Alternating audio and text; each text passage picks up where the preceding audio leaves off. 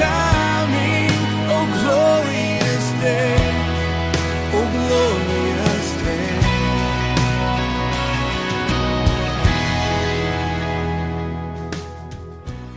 And it is Jesus that makes today truly glorious. Welcome to the Echoes of Calvary, a radio ministry of Calvary Bible Church. We are so glad to have you with us this morning.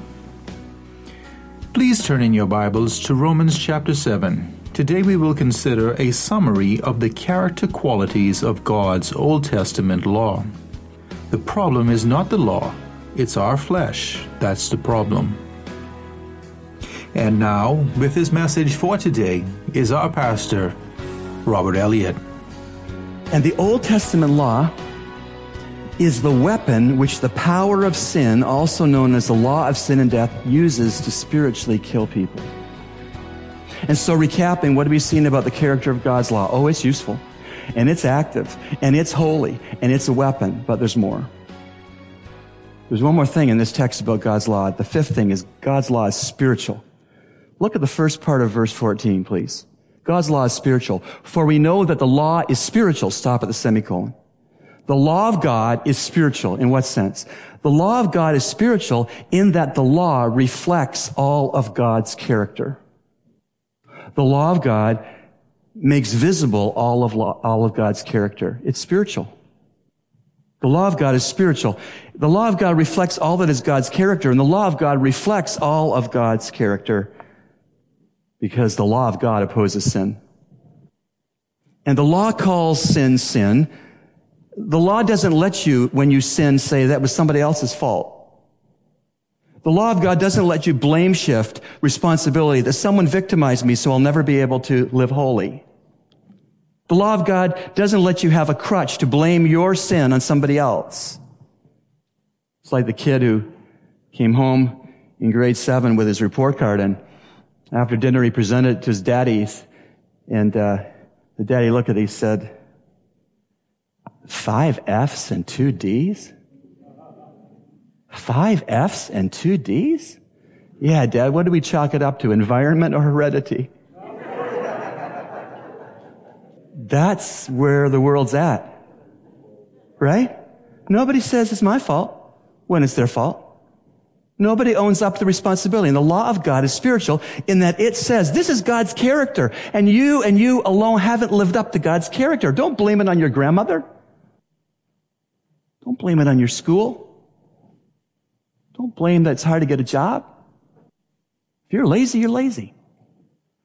And so the law of God won't allow any of us to blame shift regarding our sins. And the law of God shares the very same perfect and holy nature of God who wrote it. A holy God wrote a holy law. Therefore, the law is not in any way flawed or inconsistent or bad. How in the world will we know about our sin and about our desperate need of Jesus without the law? We'd be measuring ourselves with 6-inch rulers and saying that we're 12 feet tall without the law of God giving us a 12-inch foot as a foot. The law is spiritual because it diagnoses our spiritual inadequacies. And the law is a wonderful spiritual mirror that we should frequently look into. And that law of God as a mirror reveals all of our blemishes, which are many. It points out all of our ways that we fall short of God. The law is also spiritual because it teaches us that the solution to our sin problem is a spiritual solution. Jesus and the Holy Spirit He's left us with as believers. And in friends, in all of these ways, the law is spiritual in its opposition to our sin and in its exposure of our sin. And so the law of God reflects the character of the lawgiver, and the law of God is spiritual. So let's wrap this up. The law's character, according to Romans 7:7-14, is fivefold. There are 5 aspects of the law of God's character. You ready? First of all, God's law is useful. Second, God's law is active. Third, God's law is holy. Fourth, God's law is a weapon. And fifth, God's law is spiritual. Are you aware that there are folks who are physiologically sensitive to chocolate? Certain of the larger benzene compounds present in chocolate are resisted by their bodies through an allergic reaction. That's a bummer of an allergy, I'd say. Depending on the individual, this reaction to chocolate may range from very mild, producing a minor skin rash, to very severe, producing medical shock and even death. Chocolate is fatal for some persons, not because chocolate is poisonous in and of itself, but because of the biochemical makeup of their bodies. The sin in us, our sin natures, makes the law a problem to us. The law has no problem in itself.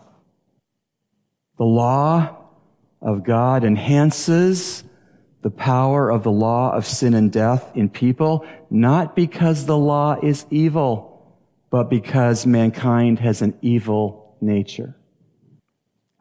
Dear Heavenly Father, we thank you for the teaching of your word. Deliver us from thinking when we understood it, we've mastered it this morning. Help us to go far beyond understanding to obedience. Thank you for the undo-it-yourself kit for the Christian life which you've given to each of us who know you as Savior. Thank you that undo-it-yourself kit for Christian living involves the total fulfillment of the entire Old Testament law by Jesus. Thank you that the kit includes the Holy Spirit, very God, permanently living inside the true believer. That kit includes prayer access to you, Father, to your throne, to your ear, to your heart, to your power. Thank you that the undo-it-yourself kit for Christian living also includes your amazing grace, God. Grace for justification, sanctification, and even glorification. And thank you that the undo-it-yourself kit for Christian living has in it a brand new identity for each believer in Jesus. This is a wonderful, Lord. This is a wonderful and more than adequate undo-it-yourself kit for Christian living. So, Lord, may we walk holy because this Holy Spirit lives in us. May we walk holy.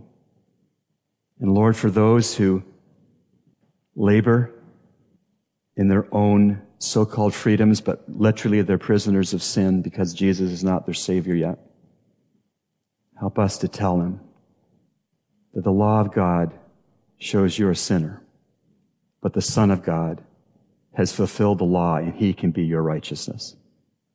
Make us an evangelizing congregation. Make us a sanctified congregation.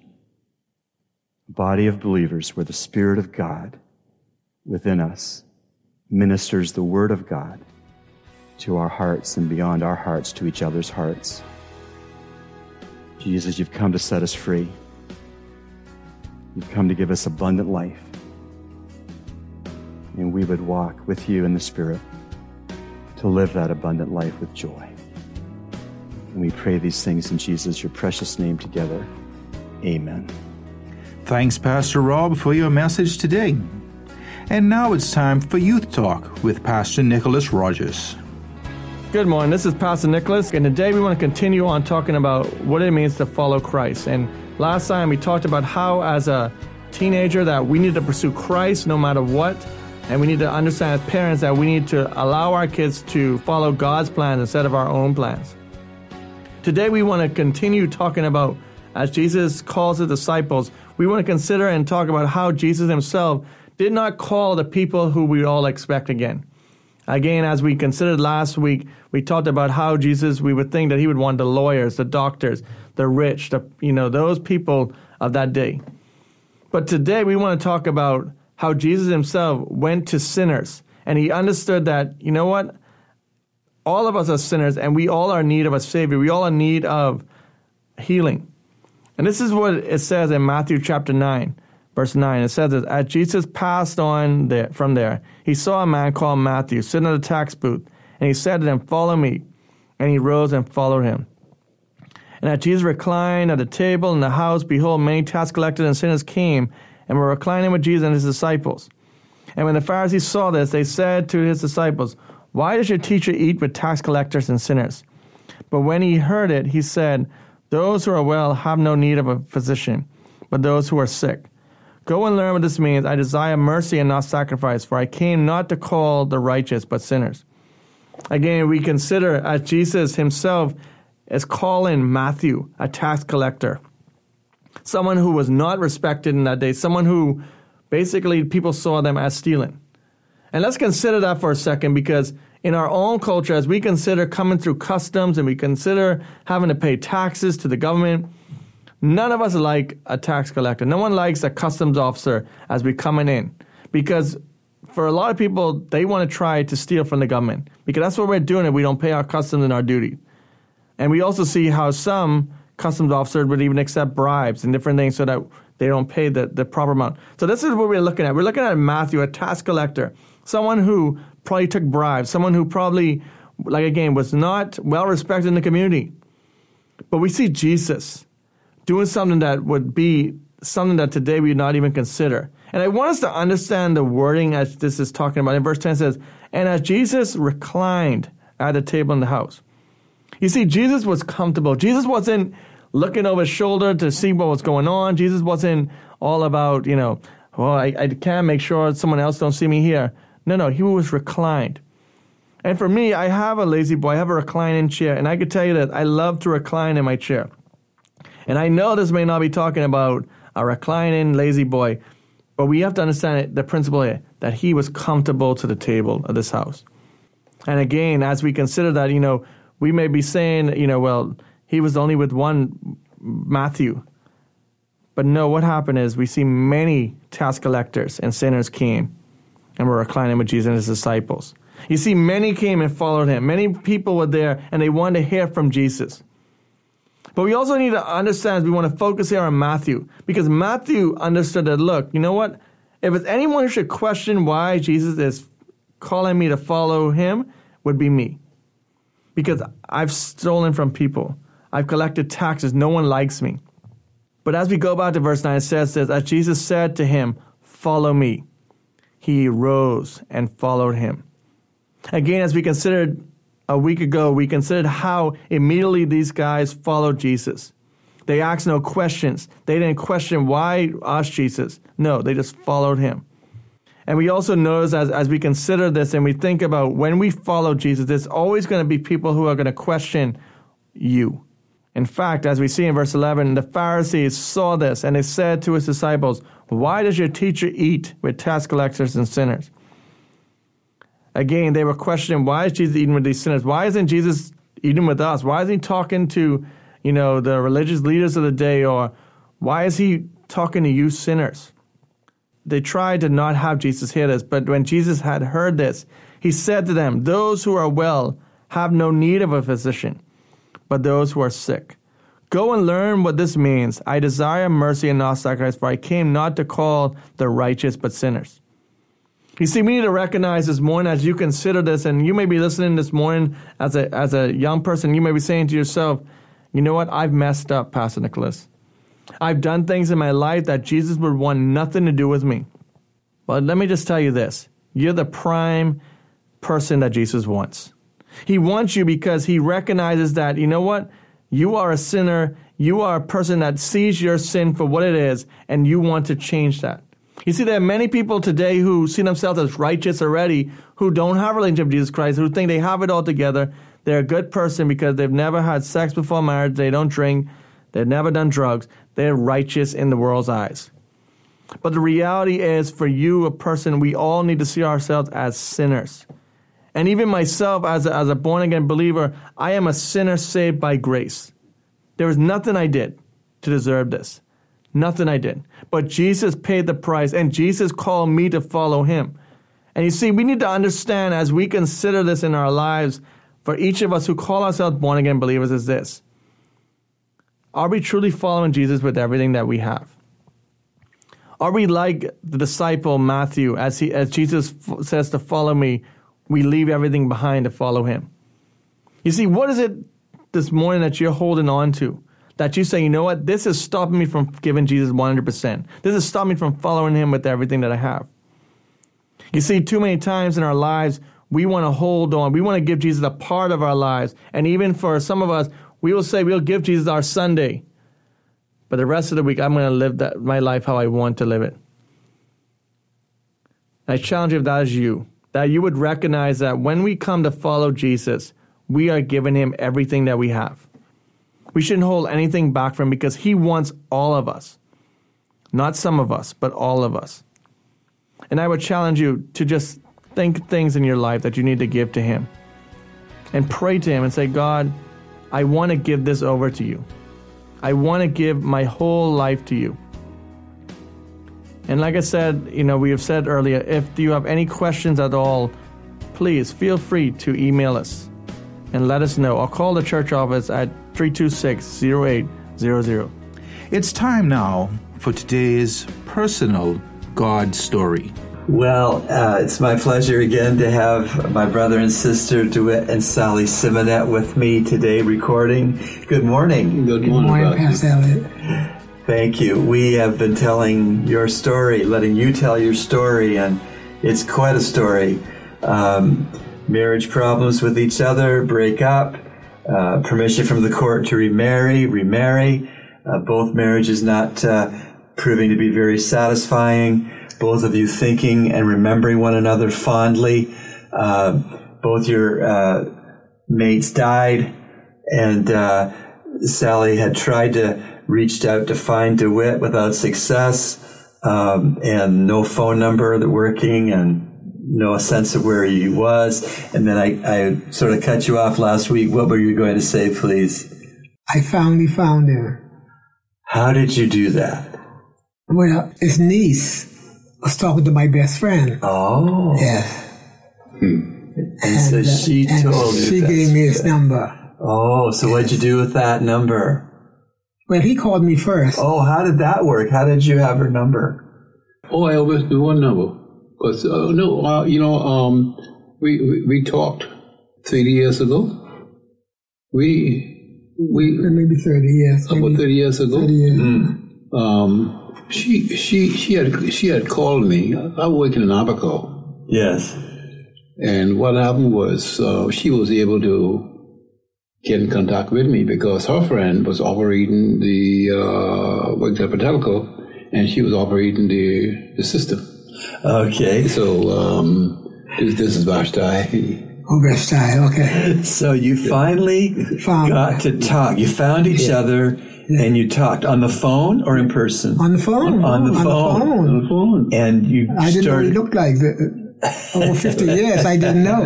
But we talked on the phone. Wow. What happened was her friend had told her that I was in Abaco. And then again, we had a chance to talk. She had told me, and this is what I appreciate about it, she told me that how sorry she was for what happened and what I went through, and asked me to forgive her. Which I did. Yes.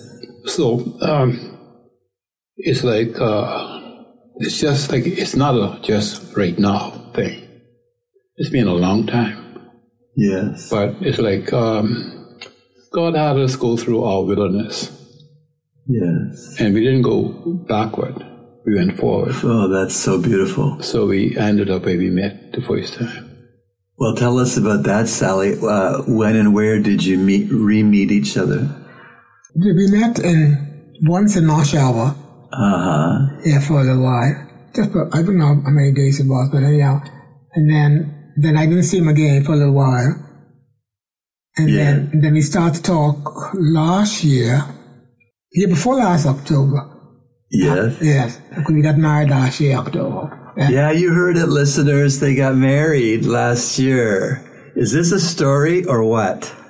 We had the newspaper come to the ceremony when you got wed. Did you know that? The newspaper reporter was there, I think. Yeah, I heard so. Yeah. I didn't know. Well, you made the newspaper. But so when you started talking, on the phone at first before you went to Marsh Harbor to meet him, Sally. Yeah. Was it just sort of catching up on the years apart, or was it other things you talked about? Well, just really catching up. Catching up. Yes, just about catching up. Catching up. And Sally, did you pick up that DeWitt was a changed person? Yes. Uh-huh. Yes. How did you perceive him as being changed? Well, I just, with this conversation and the talking, and I just had like a spirit. The Lord just gave me a comfort spirit that he was comfortable, changed. peaceful spirit. Peaceful, yeah. Beautiful. And Yeah. DeWitt, when you were talking to Sally on the phone and at Marsh Harbor, did you perceive that she had been changed? Yes, because it's like I say to her now and to people, she may have a body may be old, but it's the new Sally inside of there. You know, it's like a new engine and an antique. A new engine in a fine Mercedes-Benz car. Yeah. Yeah. Yeah. And in what ways did you perceive that Sally was new? Well, the motor is controlled by her. And, Her speech was different. She listened. She'd better listen. She listens, and she asks us my opinions and things like that, and she's not the person that she was, that if it wasn't her way, it wasn't going to be no way. Very interesting. What would you say to the listener this morning who is married and sees a lot of what's wrong in their husband or their wife? Is there hope for things to change? Of course. Yes. Yeah, because of Christ, right? Yeah, but because of her, there is hope. There is hope. But it has to be in Christ. It has to be in Christ and has to come as a result of prayer. Of prayer. And to stay committed in that marriage. And committed, yes. And prayerful. Yes. All right. We're going to put a semicolon right here like we have been doing these different Sundays. And tell more of the story next time. Thank you so much for continuing to tell us your amazing story. Why don't we pray? Lord, your grace is amazing. Help us, whoever we are, wherever we are, to know that you're in the business of changing lives for the better. And we pray this in Jesus' name. Amen. Amen. It's time for answers to your questions.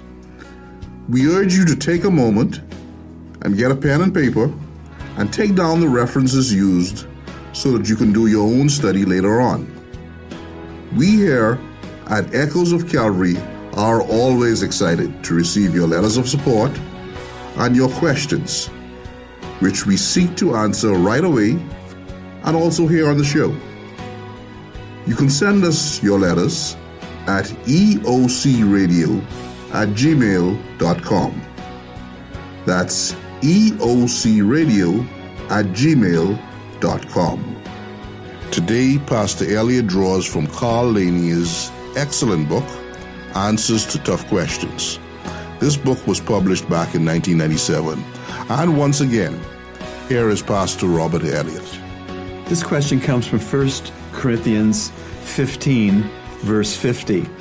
And that verse reads, "Now I say this, brethren, that flesh and blood cannot inherit the kingdom of God, nor does the perishable inherit the imperishable." The question is, how is Paul's doctrine of the physical resurrection consistent with his statement that flesh and blood cannot inherit the kingdom of God? Paul concludes his defense of the doctrine of the resurrection by explaining the process by which the resurrection body is obtained. By the rapture, verse 52 of chapter 15, or through death, verses 54 through 57. The importance of this is stressed in verse 50, where Paul declares that, quote, "flesh and blood cannot inherit the kingdom of God," end quote. Paul's point is that you cannot go to heaven in your present mortal body. The perishable body must be changed and modified in order to enter into the heavenly sphere. The resurrection body will not be made of flesh and blood, but it will be a very real, glorified human body. You have been listening to The Echoes of Calvary, a radio ministry of Calvary Bible Church, Nassau, Bahamas.